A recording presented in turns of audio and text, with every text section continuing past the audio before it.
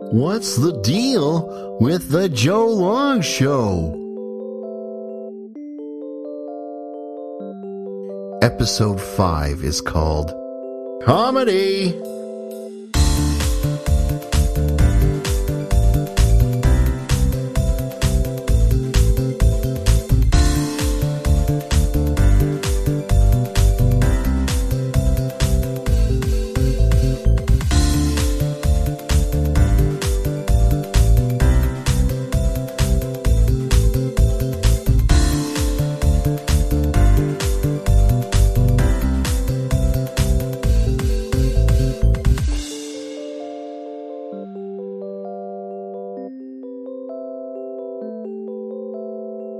Well, hello there, Newt Gunray.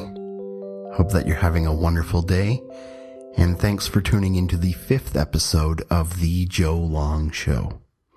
My name, of course, is Joe Long. Yes, The Joe Long, and this is my show. You may have found this show on iTunes, Google Play, or on any podcatcher, or you might be checking us out on the Lord's Internet at thejoelong.com. If you enjoy the show, please feel free to pass the show around on social media or any other way that you wish to do so. I've heard some great feedback about the show, but I'd love to hear some awesome things that you have to say about the show or the episode or anything like that.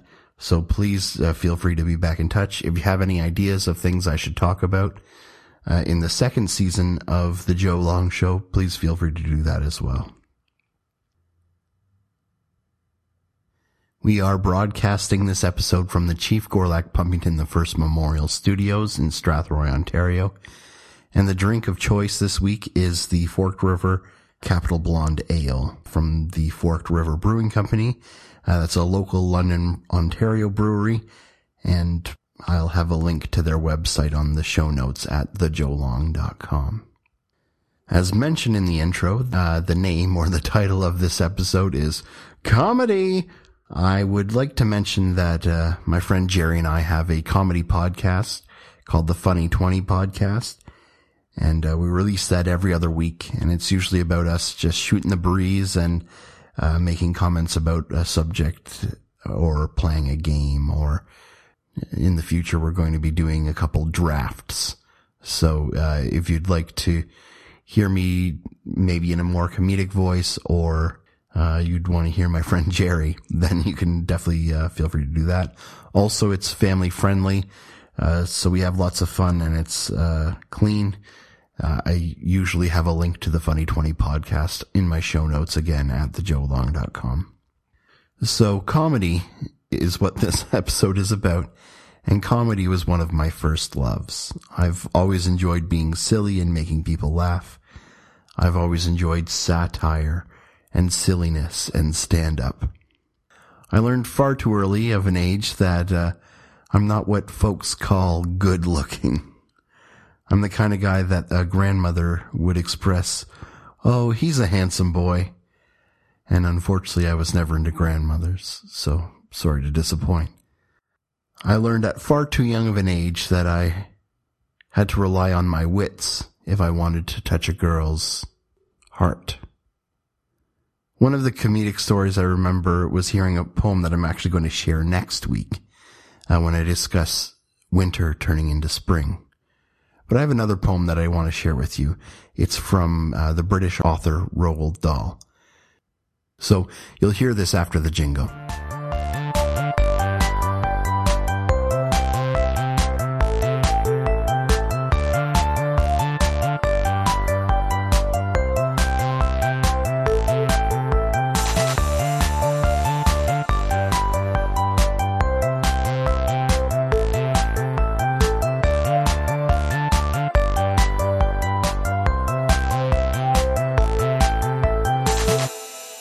As soon as Wolf began to feel that he would like a decent meal, he went and knocked on Grandma's door, and Grandma opened it. She saw the sharp white teeth, the horrid grin, and Wolfie said, "May I come in?"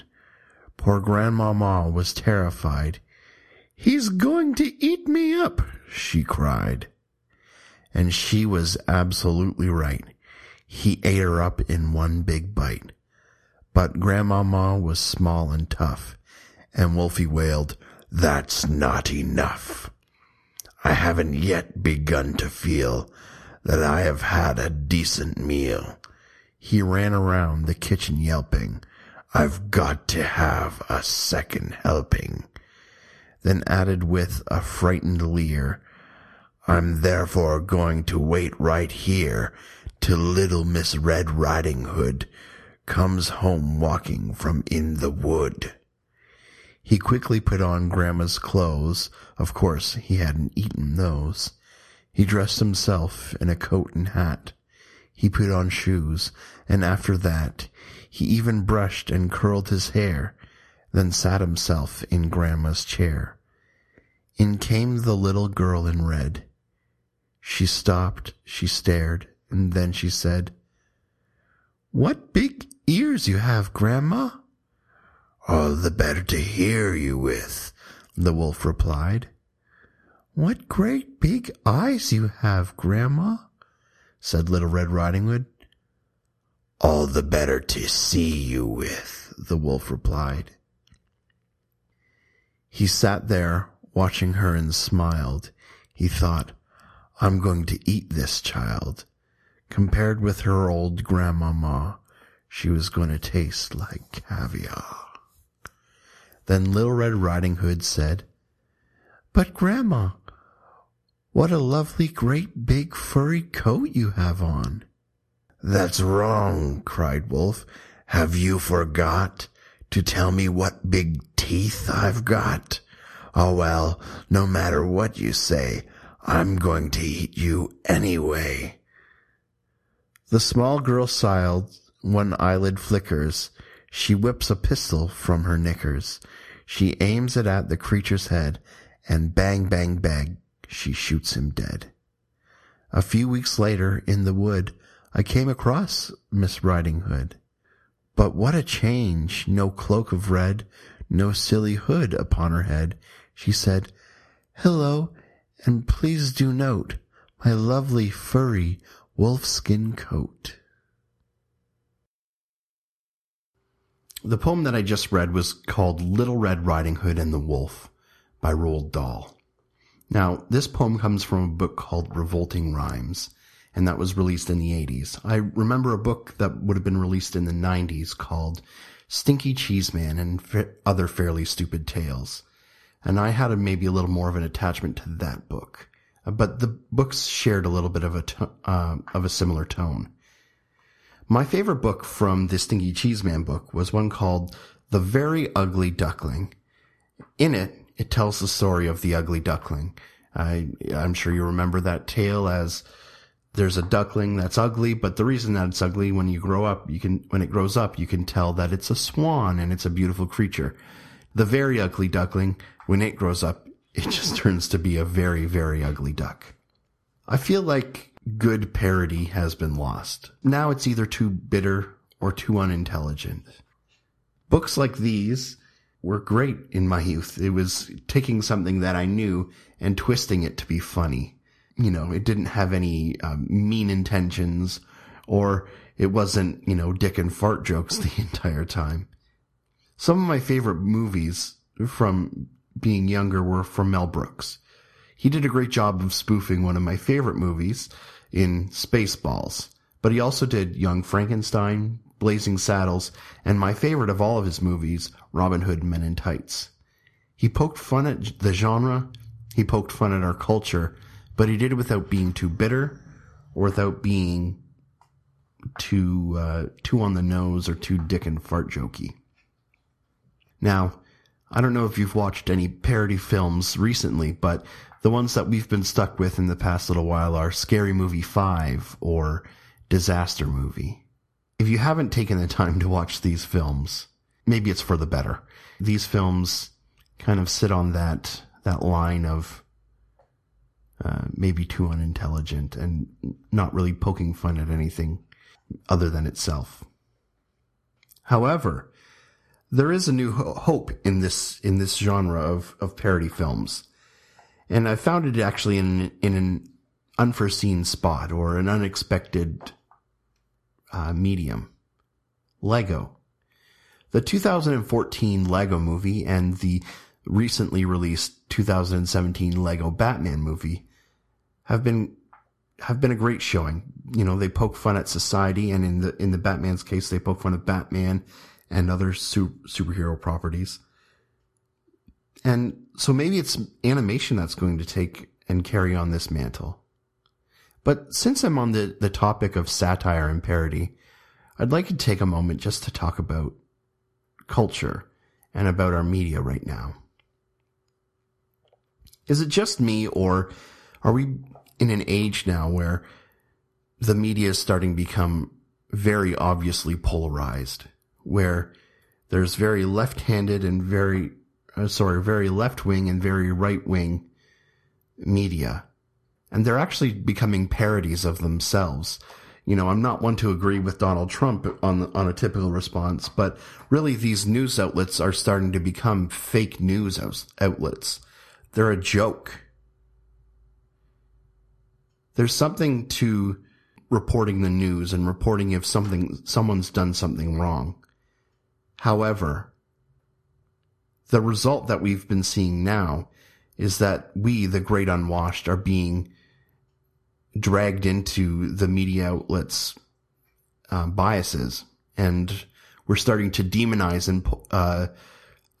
the opponent or the people that are in opposition to us, instead of trying to find a middle ground. This isn't how democracy works. Democracy works when there's two sides that can come together in diplomacy and figure out a compromise, make a decision that works for the two parties. So our system's broken, and I think it starts with the media. Well, I guess that's the end of that rant. After some music, I'm going to tell you a little bit of a story.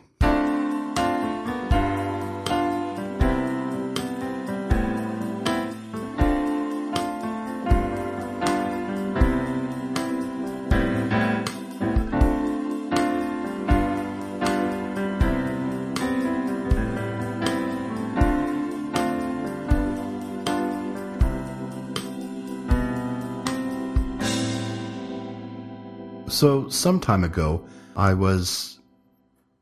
Ashley had gone away for a girls' weekend, and it was good for her. She needed to get away, but at home there was a little bit of stress. There was a little bit of I was in the transition of a new job, and things weren't easy at home. So it was good for Ashley to get away, but I decided I'm going to go out and have a walk.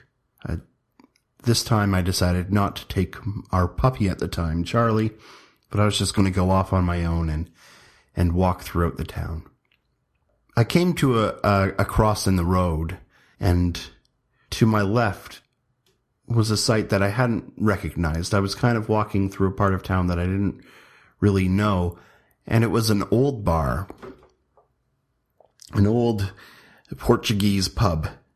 So I climbed into the bar, down a couple of steps into the bar. And as soon as I walked in, I knew that something was off. The lights were low, and hanging from the ceiling were 3 slabs of meat, almost like a chandelier. Each meat kind of hung from the roof. Now, they were maybe 10, 11 feet above my head. You know, thinking it was odd and maybe being a little bold, I said to the barkeep, "Hey, barkeep, what's the deal with the meat?" And he said, a young gentleman like yourself, fully fit and athletic. You are the man that I should be talking to about these slabs of meat. And I said, knowing that he was trying to butter me up a little bit, I continued cautiously. I'm not telling any lies to say that I'm probably not the athletic man that he thought I was. So either he was blind or pulling on the sales pitch pretty hard. And so the barkeep said to me, he said, these slabs of meat, it's our entertainment. All you have to do is you have to stand below the slab of meat, jump, and smack it with your hand. So now looking up, this was 11 feet above my head. I didn't know what to do. So I said, well, what's the catch here? And the bartender said to me, he continued. So the bartender continued, here's exactly that thing. Okay? If you touch that meat, you get to A, have free drinks at this bar for the next year. B, have a free appetizer for yourself and a friend when you come to this bar. Every day. It could be every day for a year. And C, the big poobah. You will receive $100,000 cash money within the next week if you are able to jump and smack the meat. I said, okay. Now, obviously, nothing comes for free, so there's got to be some kind of catch. And he said, aha, you're a man of wisdom.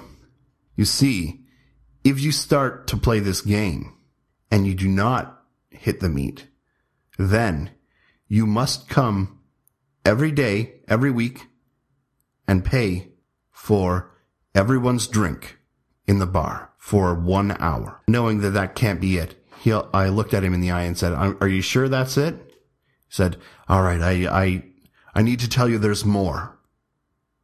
Also, our insurance will come after you.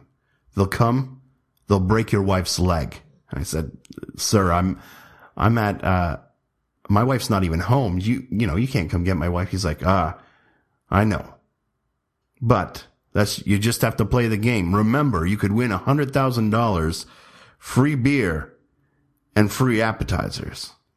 So he looked at me in the eye and asked, are you going to play the game, sir? And I responded, after a pause, I looked at him and said, no, sir, I won't play your game. The stakes are too high. Now, Norm Macdonald is my favorite comedian, and this joke, if you know him at all, is kind of using the same shtick that he's used notoriously when he goes to the Conan O'Brien show. When he's a guest on those late night shows, he kind of embellishes a very basic joke. So please feel free to take this opportunity to go into a black hole of YouTube videos of Norm Macdonald. I'll put a link on the show notes at thejoelong.com of one of his long form jokes that he has. And speaking of late night, I want to go into a bit of how I got into thinking that I could be funny someday. So after some sweet music, you'll hear that.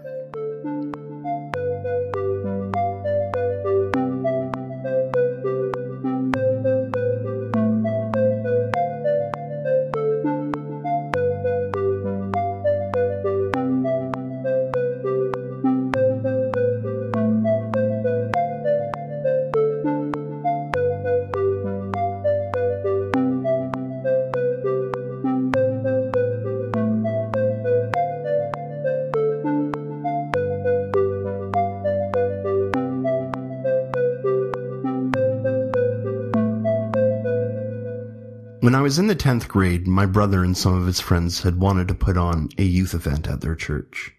I was new to the Christian faith, and I was good at being the butt of their jokes, so I was a shoo-in to be a part of their group. In fact, they had a common group that, in the body of Christ, I was the butt. With this youth event, we decided we'd put on a late-night show called The Late Night with Todd and the Crew. And I was Andy Richter to Todd's Conan. I was the Pinky to his Brain, the Jerry Lewis to his Dean Martin. We ended up having 3 or 4 of these events. In these events, I learned the value of working hard and thoughtfully thinking through presentation. I also solidified my faith, but learned how to write comedy as a team. Again, I was in grade 10. From that point on, I wanted to make a living being in front of people. Whether that's through music, or being a stand-up comedian, or something else. I mean, maybe this podcast is actually kind of a jumping point for that.